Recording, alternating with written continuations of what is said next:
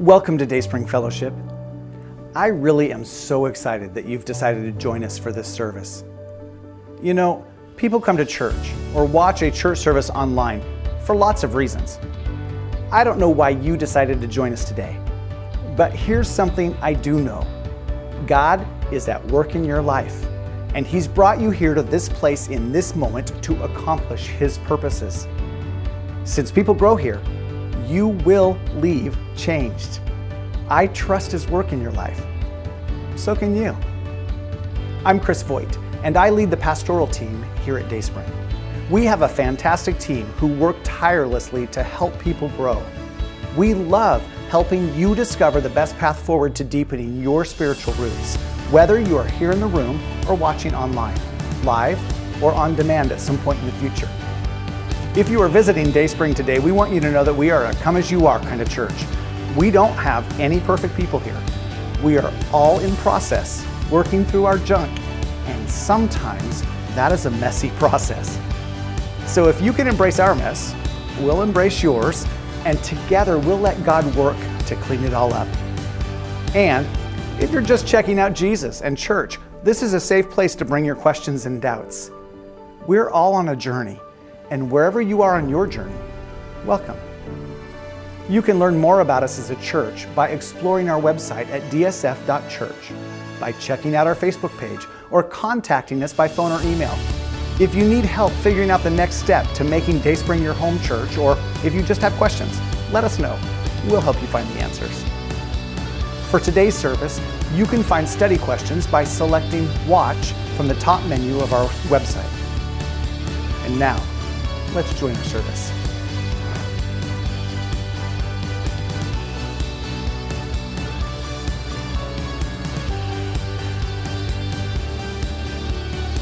Man, have you guys been paying attention to all of the social media and news coverage for this Johnny Depp and Amber Heard trial? Isn't that ridiculous? It's everywhere. Like you can't look at a single social media app without articles and links and opinions and video feeds and loops and all that stuff. It's just absolutely everywhere, right? In fact, it's so pervasive that if you were to open up any app right now, or maybe even you don't need to open it, maybe your phone is sending you an alert like my phone sends me, right? I'm not following it, I'm not looking at it, but my phone sends me an app or an alert telling me about the latest progress in this trial. It's crazy. What's weird about it is it comes from my weather app. So I don't have any idea what that trial has to do with the rain in Salem and Kaiser, but you would think it meant everything, because when you open the app, there's another banner for it at the top, like to click on the news article around it, right next to the hourly forecast. So anyways, that has me thinking, right? I don't really know a lot about that trial or what's going on with it. I'm not sure that I could even describe to you why they're arguing and why they're in court. But, you know, it's interesting to me because I feel sad for them. I feel sad for them because wouldn't it be strange to have all of your most regrettable moments dissected by a legal examination and then re-examined by another cross-examination? And then if that weren't enough, after that it goes out to be printed in news articles and not just printed in news articles, but video, and excellent video, close-up video. It's everywhere, right? And from there, it goes on to social media, and people are presenting their opinions, and you know, like those video loops that just look at the smallest tiny facial expressions, and they're interpreting that. And man, how embarrassing that would be. And it dawned on me that there's actually at least two trials happening there. There's two trials. The first trial is obviously the one that's in the middle of the legal court, right? The second one is the trial by social media. There's a trial by social media, and make no mistake, the character and integrity of both Johnny Depp and Amber Heard is on trial before our eyes. It's on trial in the court and in social media. Now, what's even more strange is as I'm studying for this and I'm watching this thing happen in our own current lives, it's not all that different than the chapters that we're looking at today in John 18 and 19. See, in John chapter 18 and 19, we see several trials happening. Most of them you're going to be very familiar with. It's the trials where Jesus stands before Annas and Caiaphas, and later he stands before Pilate. That's chapter 19. We're not actually going to hit that one. That's going to be your homework. But all of those trials are familiar to us. What may not be familiar to you is the other trials that are actually happening. You see, Jesus isn't the only one who is on trial in these chapters. John describes the actions of Judas and the actions of Peter in these chapters. And in a way, their character and their integrity is also on trial. It's being described in a way that casts it as contrasting to the character and actions of Jesus in this same passage. So if you have your Bible with you or if you have your phone with you, turn to chapter 18 of the Gospel of John, and we're going to start reading there in verse 1 here just shortly. But while you're navigating there or turning there in your Bible, I'll catch you up with where we're at. Earlier this evening, Jesus had gathered with his disciples in the upper room, and there Jesus washed their feet, and then they shared in the Passover meal.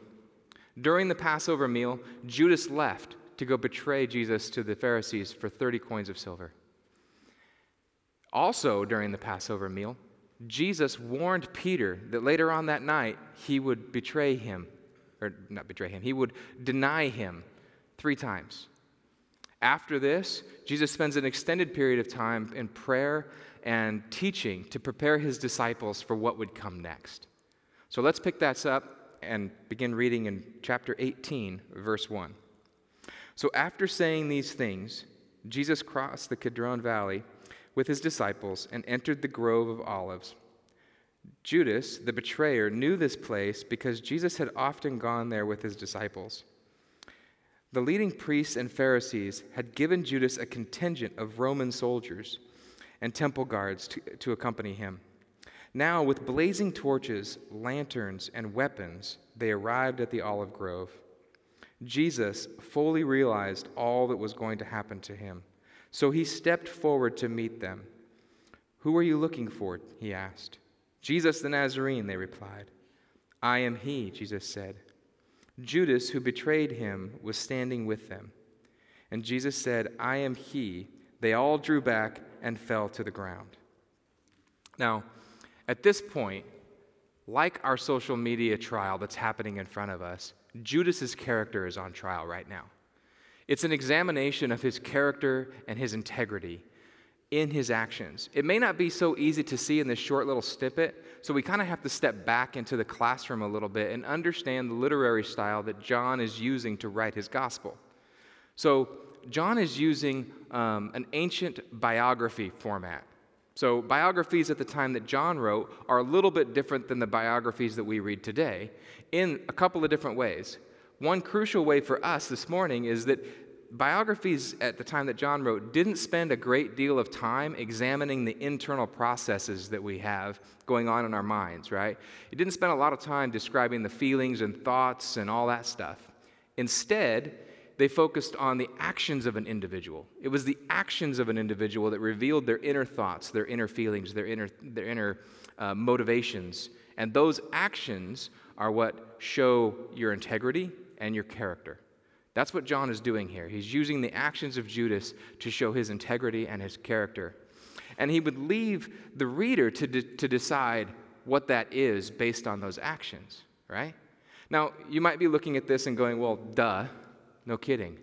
We all kind of know that our actions and our words give us away, tell a little bit more about what we're thinking and feeling than maybe what we want others to know all the time, right? So with that, what do the actions of Judas tell us about Judas's character? Well, for one, we know that Judas didn't really know Jesus all that well. Now, he knew him. He walked with him personally for 3 years, but he didn't know him all that well. And we know this because he led a contingent of Roman soldiers with weapons. Now, a contingent of Roman soldiers, that term here in Greek, could have meant as many as 600 Roman soldiers. Now, I really doubt that there were 600 Roman soldiers at this point in time in this particular group, but the other Gospels, Matthew, Mark, and Luke, they all describe this as a large crowd. And all 4 Gospels describe this large crowd as armed and ready for battle, carrying clubs and swords and other weapons, right? So they're coming into this situation ready for a fight. But that's not Jesus. And Judas doesn't realize it. He's brought a group of people ready for a fight, and he doesn't realize that Jesus is going to step forward, knowing all that's going to happen to him. And he's going to surrender peacefully. There's another way that we can also tell that Judas didn't really know Jesus, and while it's not detailed here, Matthew tells us that Judas betrayed Jesus with a kiss. He betrayed him with a kiss. Now, at this time, it seems a little strange for us maybe, but at this time and in this culture, a kiss was a sign of devotion, right? And when a disciple would meet his rabbi, he would kiss him as an expression of his devotion and his obedience to him. So that wasn't abnormal in that way, but it was abnormal in the sense that why was the kiss even necessary, right? Judas must have expected some type of deception to be at play when they would try to arrest him. Maybe he thought that Peter or James or John or somebody would try to, step in and say, well, I'm Jesus, just long enough for Jesus to slip away into the darkness, right? Again, Judas reveals that he doesn't know Jesus. Yes, he knows where to find him, he knows what he looks like, but he doesn't really know Jesus. Now, that's interesting because Judas lived with Jesus and the disciples for 3 years. Judas would have been present when Jesus performed all of his miracles. He would have seen Jesus heal the paralyzed man, give sight to the blind, raise Lazarus from the dead. He would have been in the boat when Jesus walked on water and when Jesus calmed the storm. He would have been in the crowd when Jesus fed 5,000 people. He would have been present when Jesus sparred with the Jewish leaders, and privately when Jesus told his disciples to love one another. This is the new command that he gave them. Judas was there for all of it. John records all of that. We've seen it. We've been working our way through the Gospel of John, so you know these things already. And so did Judas. Judas knew them already as well. But he reveals in his actions he doesn't really know Jesus. Again, he knows where to find him. And he knows what he looks like, but he doesn't know that Jesus would respond with a peaceful surrender, and he wouldn't lie, and he wouldn't fight to save his life. That's different. So what? So what? So what does all this mean to us, right? You might be thinking that. Maybe you're not thinking that.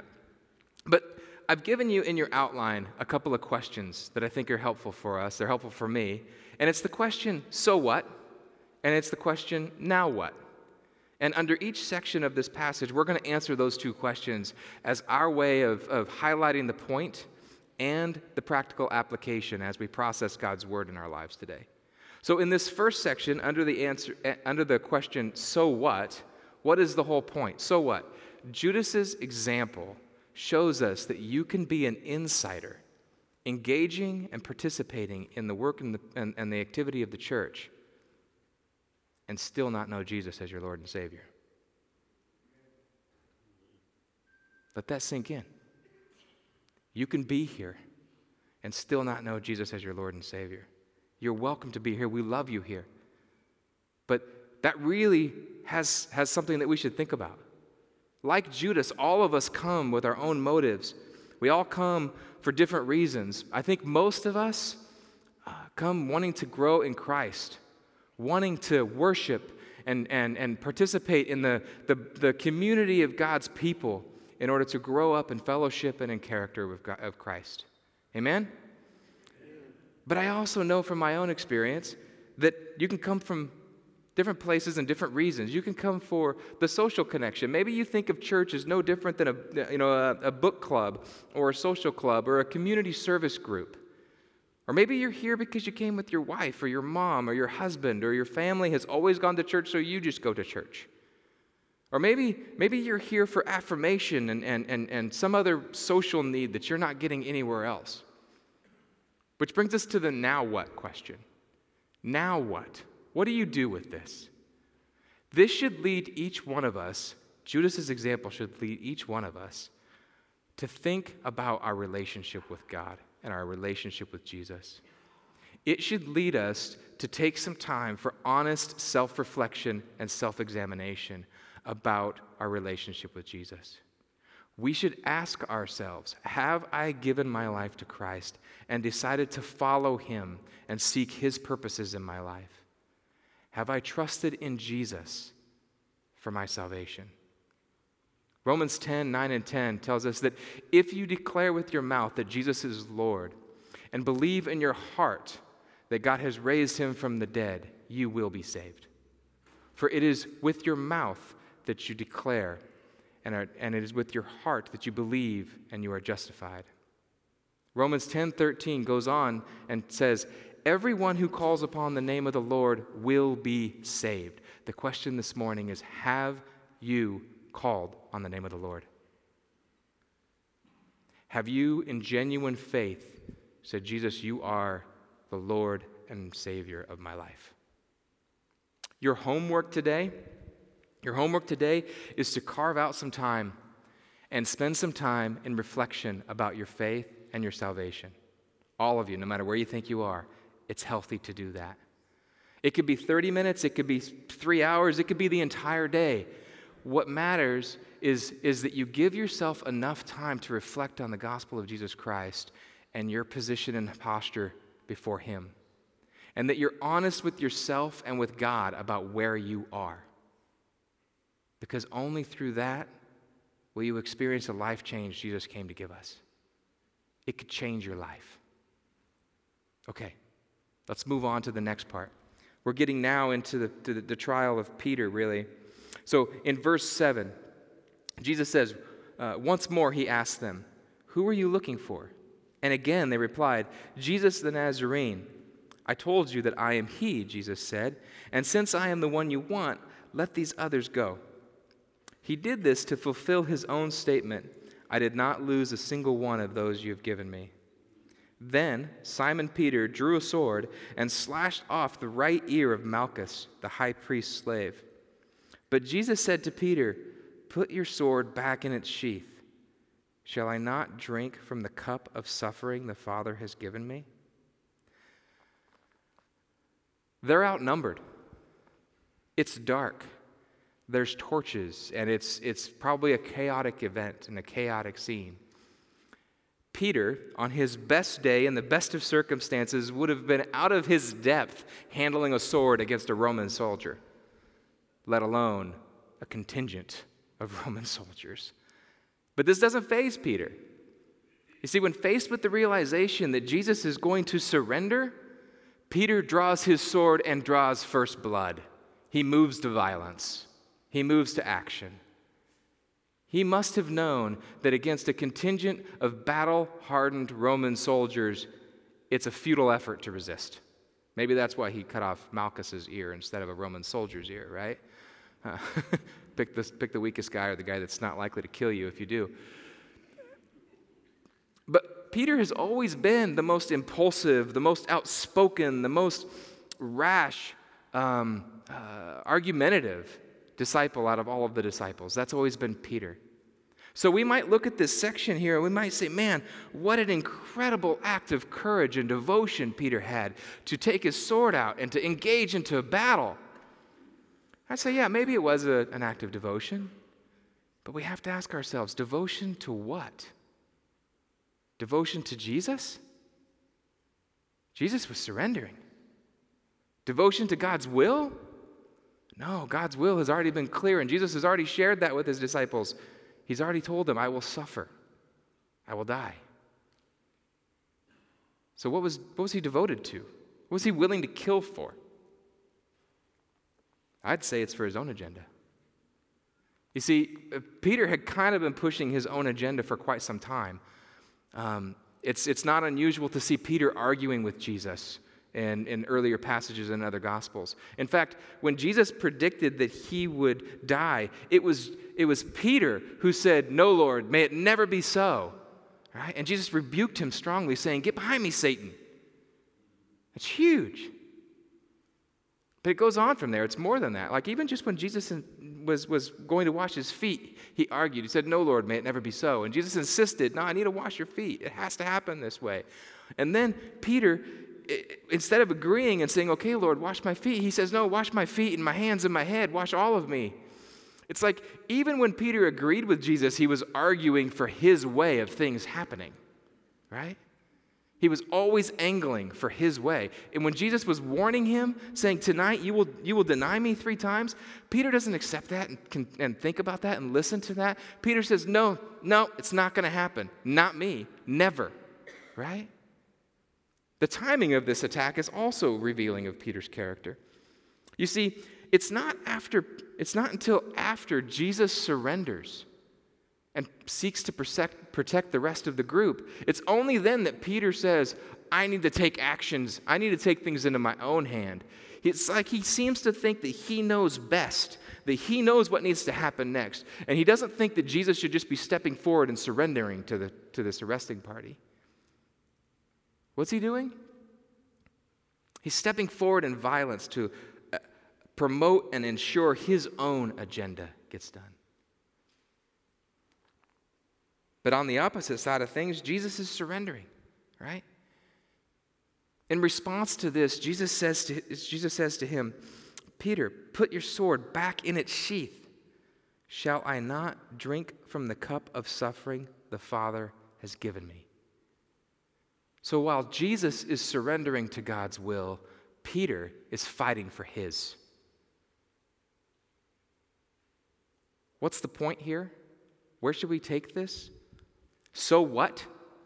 So what is that even the best of us can find ourselves fighting against God's will when we are fighting for our agenda, just like where Peter is.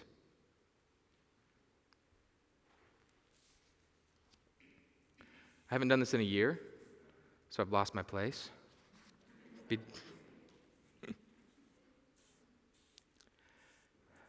So Peter had several opportunities to make things different. The first opportunity was earlier in the evening when Jesus warned him. He could have listened and taken Jesus' warning into account. But it's clear that Peter didn't really listen. It's also clear that he's not taking Jesus' warning seriously. In addition to not taking Jesus' warning seriously, Peter is following this crowd. When most of all the rest of the disciples flee, Peter follows them, right? Along with another disciple. And when he's shut out of the courtyard, he stands awkwardly by the gate. Obviously, he's within visibility of the courtyard, but it would have been a really weird thing to have some guy hanging around your gate entrance at that time of night. We have to ask ourselves, does Peter not realize that this is going to cause somebody to ask some questions about why he's there and who he's with? Or maybe he does realize it and he just doesn't care. Or maybe he realizes it and just thinks there's absolutely no way that I will ever deny Jesus. But regardless, when this woman at the gate comes to let him in, she asks very simply, you are not one of his disciples, are you? And he very simply says, no, I'm not. I'm not. We skipped a part, didn't we?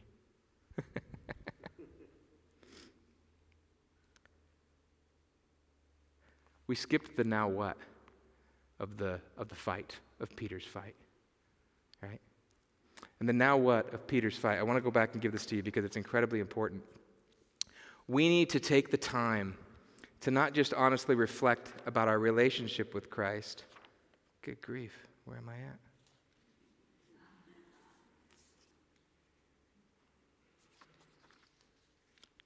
Too many words.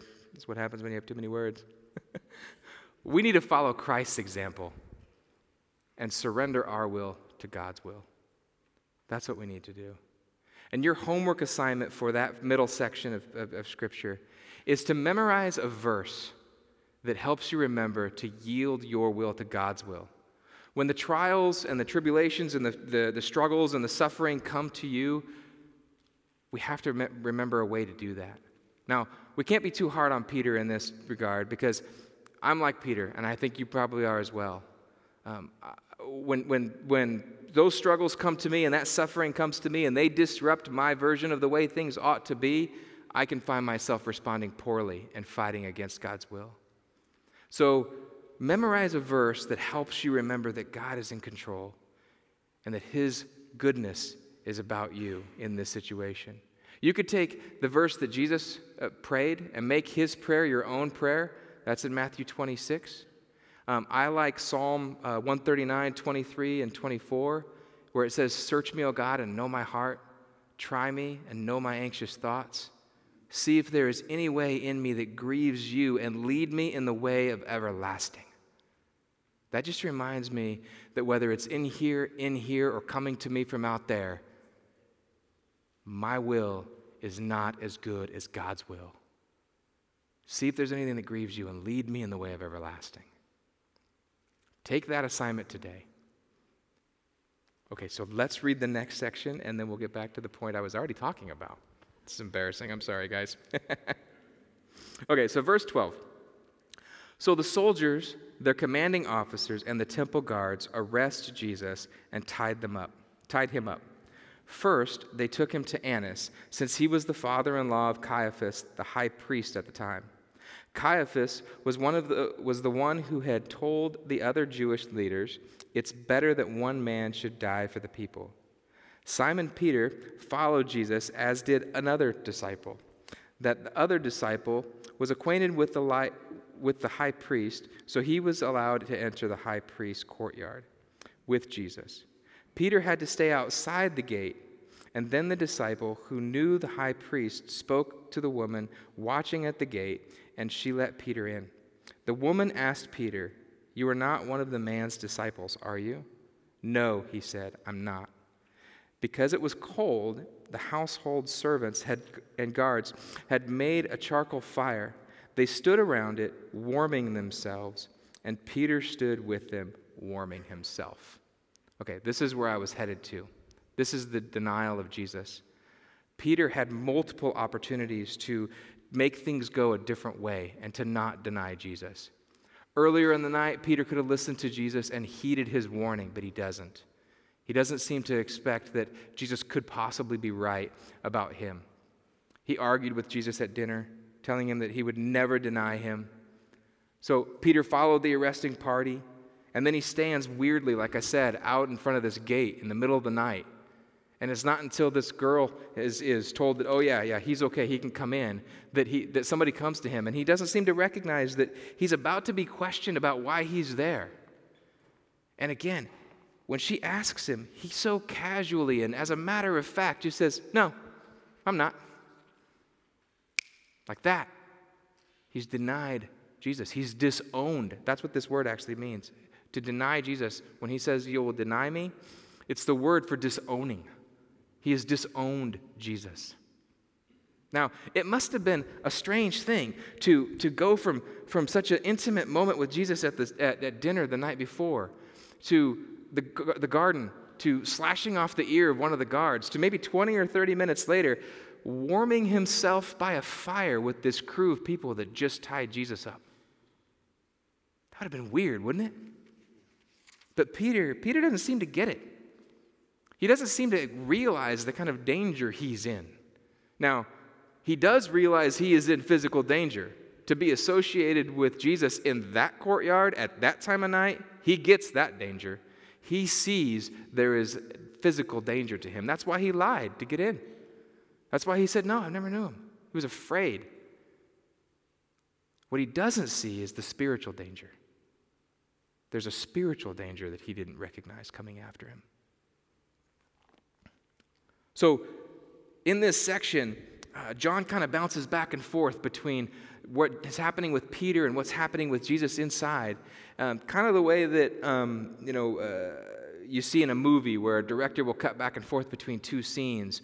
Or like maybe if you're watching this online and I'm not standing still and the camera people are very upset with me that I'm bouncing back and forth between cameras. So if you're watching this online, I'm sorry, it's my fault, not theirs, guaranteed. But that's what he does. So he jumps from what just happened with Peter in the courtyard back to what's happening with Jesus inside. Let's pick it back up in verse 19.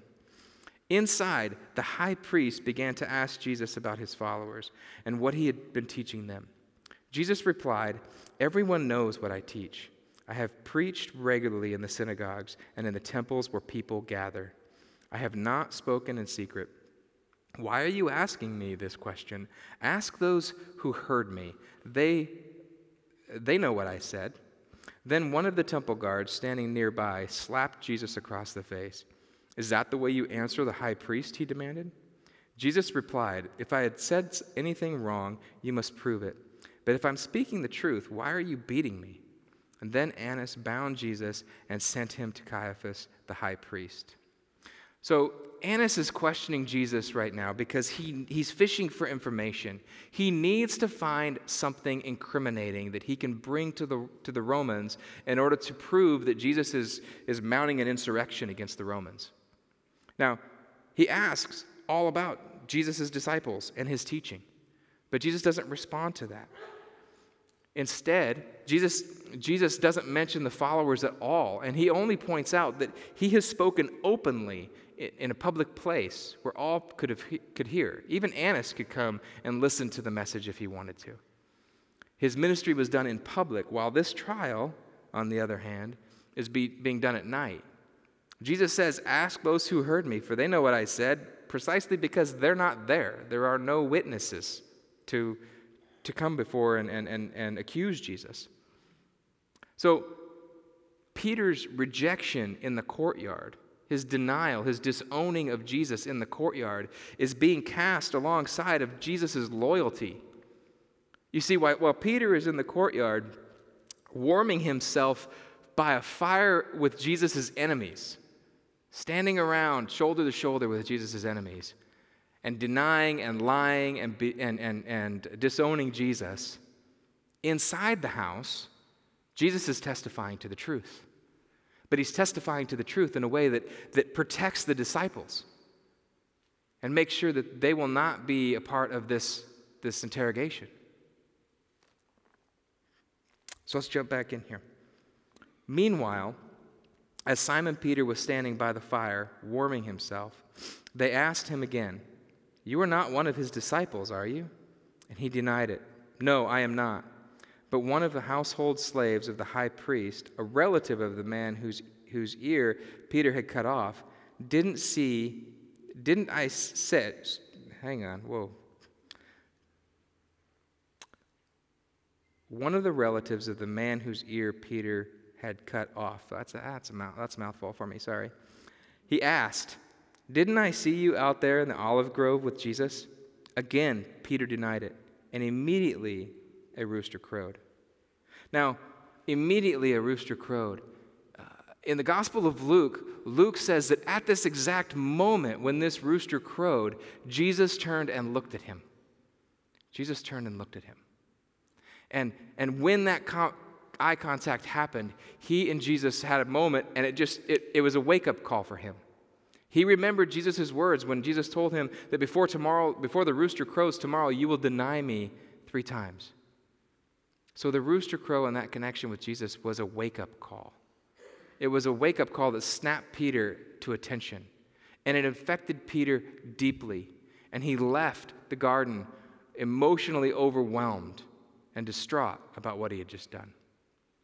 But this isn't the end of Peter's story, right?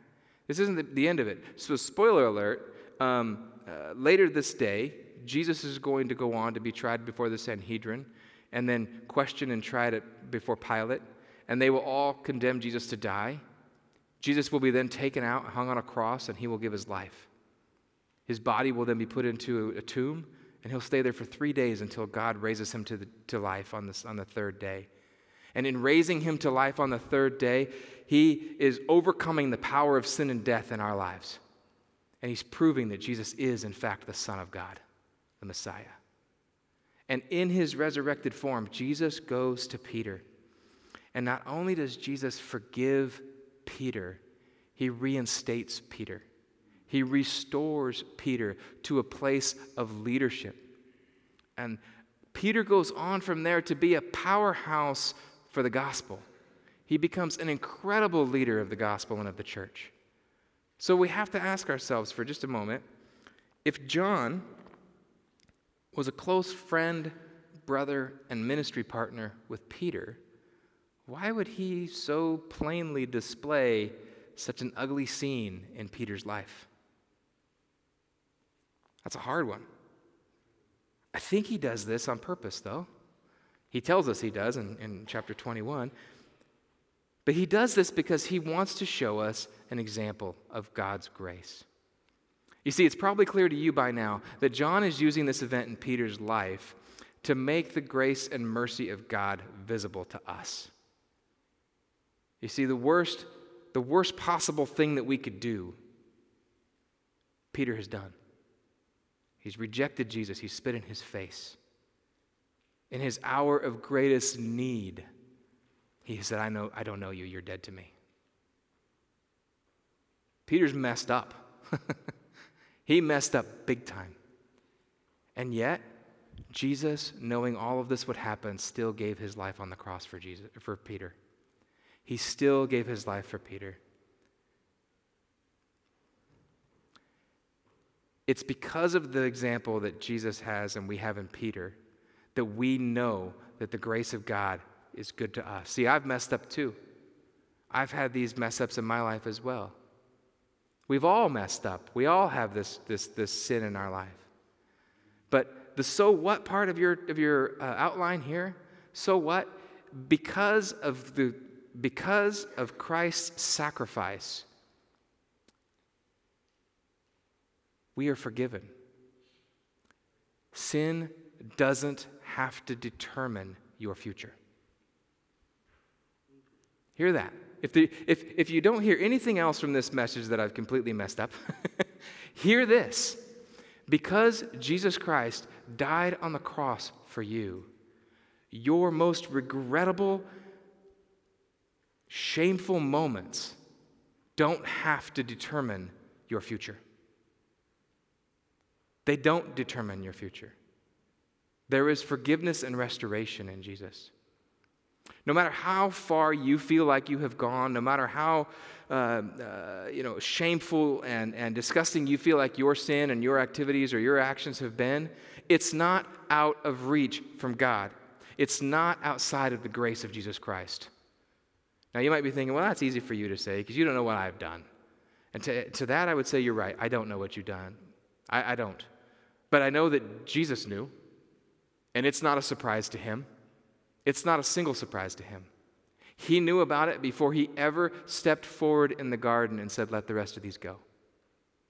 He knew about it then, and he knew about it when he hung on the cross. Even that thing you hide in the deepest corner of your heart that you hope no one ever discovers, he knows about it, and he loves you. And he gave his life to make sure that that thing doesn't define who you are, that he defines who you are. Amen. Amen, exactly. So all of the regrettable moments in our life don't define who we are. So what? That's the point. Our sin doesn't define who we are going forward. 2 Corinthians 5:17 says that if you are in Christ, you are a new creation. The old is gone and the new has come. The now what in your outline? Now what? Are you living that new life? That's the question. Do not let your past sin dictate your future. Choose today to live in the new life that Jesus provides. Choose today to follow Jesus Christ. Choose today to accept his forgiveness. And that's for everybody. That's not just for those of us who are, or those who have not yet come to Christ. That's for everybody. If you have never given your life to Christ and have never accepted his forgiveness, submit your life to him today. Accept his forgiveness of your sin. If you're a seasoned saint, don't let that go by either. Recognize that even the things you continue to struggle with, Jesus' grace continues to cover them no matter what. Don't let that thing that you continue to struggle with, that catches you off guard and continues to plague you, don't let that continue to dictate your future. Because that's not what Christ came for. He came to give us freedom. There are times when we look at our past regrets and we kind of have a hopeless view of them, and we think to ourselves, you know what? Nothing I can do about it now. What's done is done. What's done is done. And in truth, that's somewhat true. You can't rewind time and go back and redo those things, even though you wish you could. But there is something we can do about it. The only thing we can do about those past regrets is ask for Jesus' forgiveness and trust him to take care of it. And live in the power of the Holy Spirit to not let that past sin dictate our future, to instead yield my will to God's will. Right? That's what this is all about. Let's pray.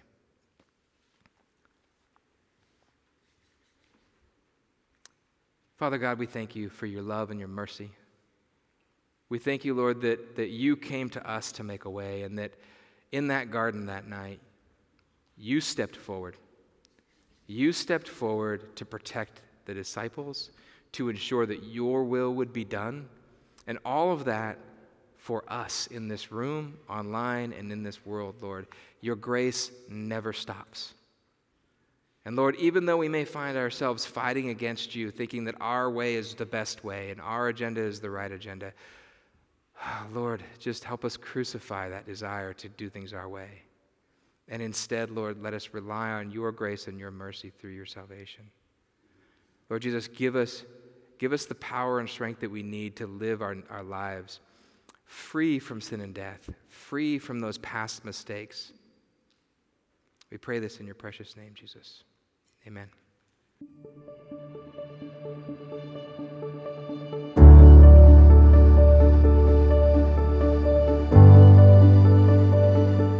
Thank you for joining us today. Let me encourage you to download the study questions by selecting Watch from the top menu of our website. Working through those questions alone or with others will help the truth of God's Word find its place in your life. Please reach out if you have any questions or want help on your spiritual journey. My email address is on the screen, or you can call the church during the week. This ministry is made possible because of people like you, people who believe in what God is doing through Dayspring. Your financial generosity is proof of God's work in your life. If you're just checking us out today, please know that we don't expect you to give anything to support Dayspring. That is the responsibility of our Dayspringers. Just enjoy the rest of your day. If you'd like to start giving, we have 3 easy ways for you to get us your gift. Please see the online giving section of our website, or text GIVE to the number on your screen, or mail a check to us at the address you'll find on our website. Also, thank you for liking and sharing and following Dayspring on whatever platform you're on. It means a lot to me when you pass on the good news of Jesus to your friends and family. Until next week, may you experience God's favor and blessing in your life.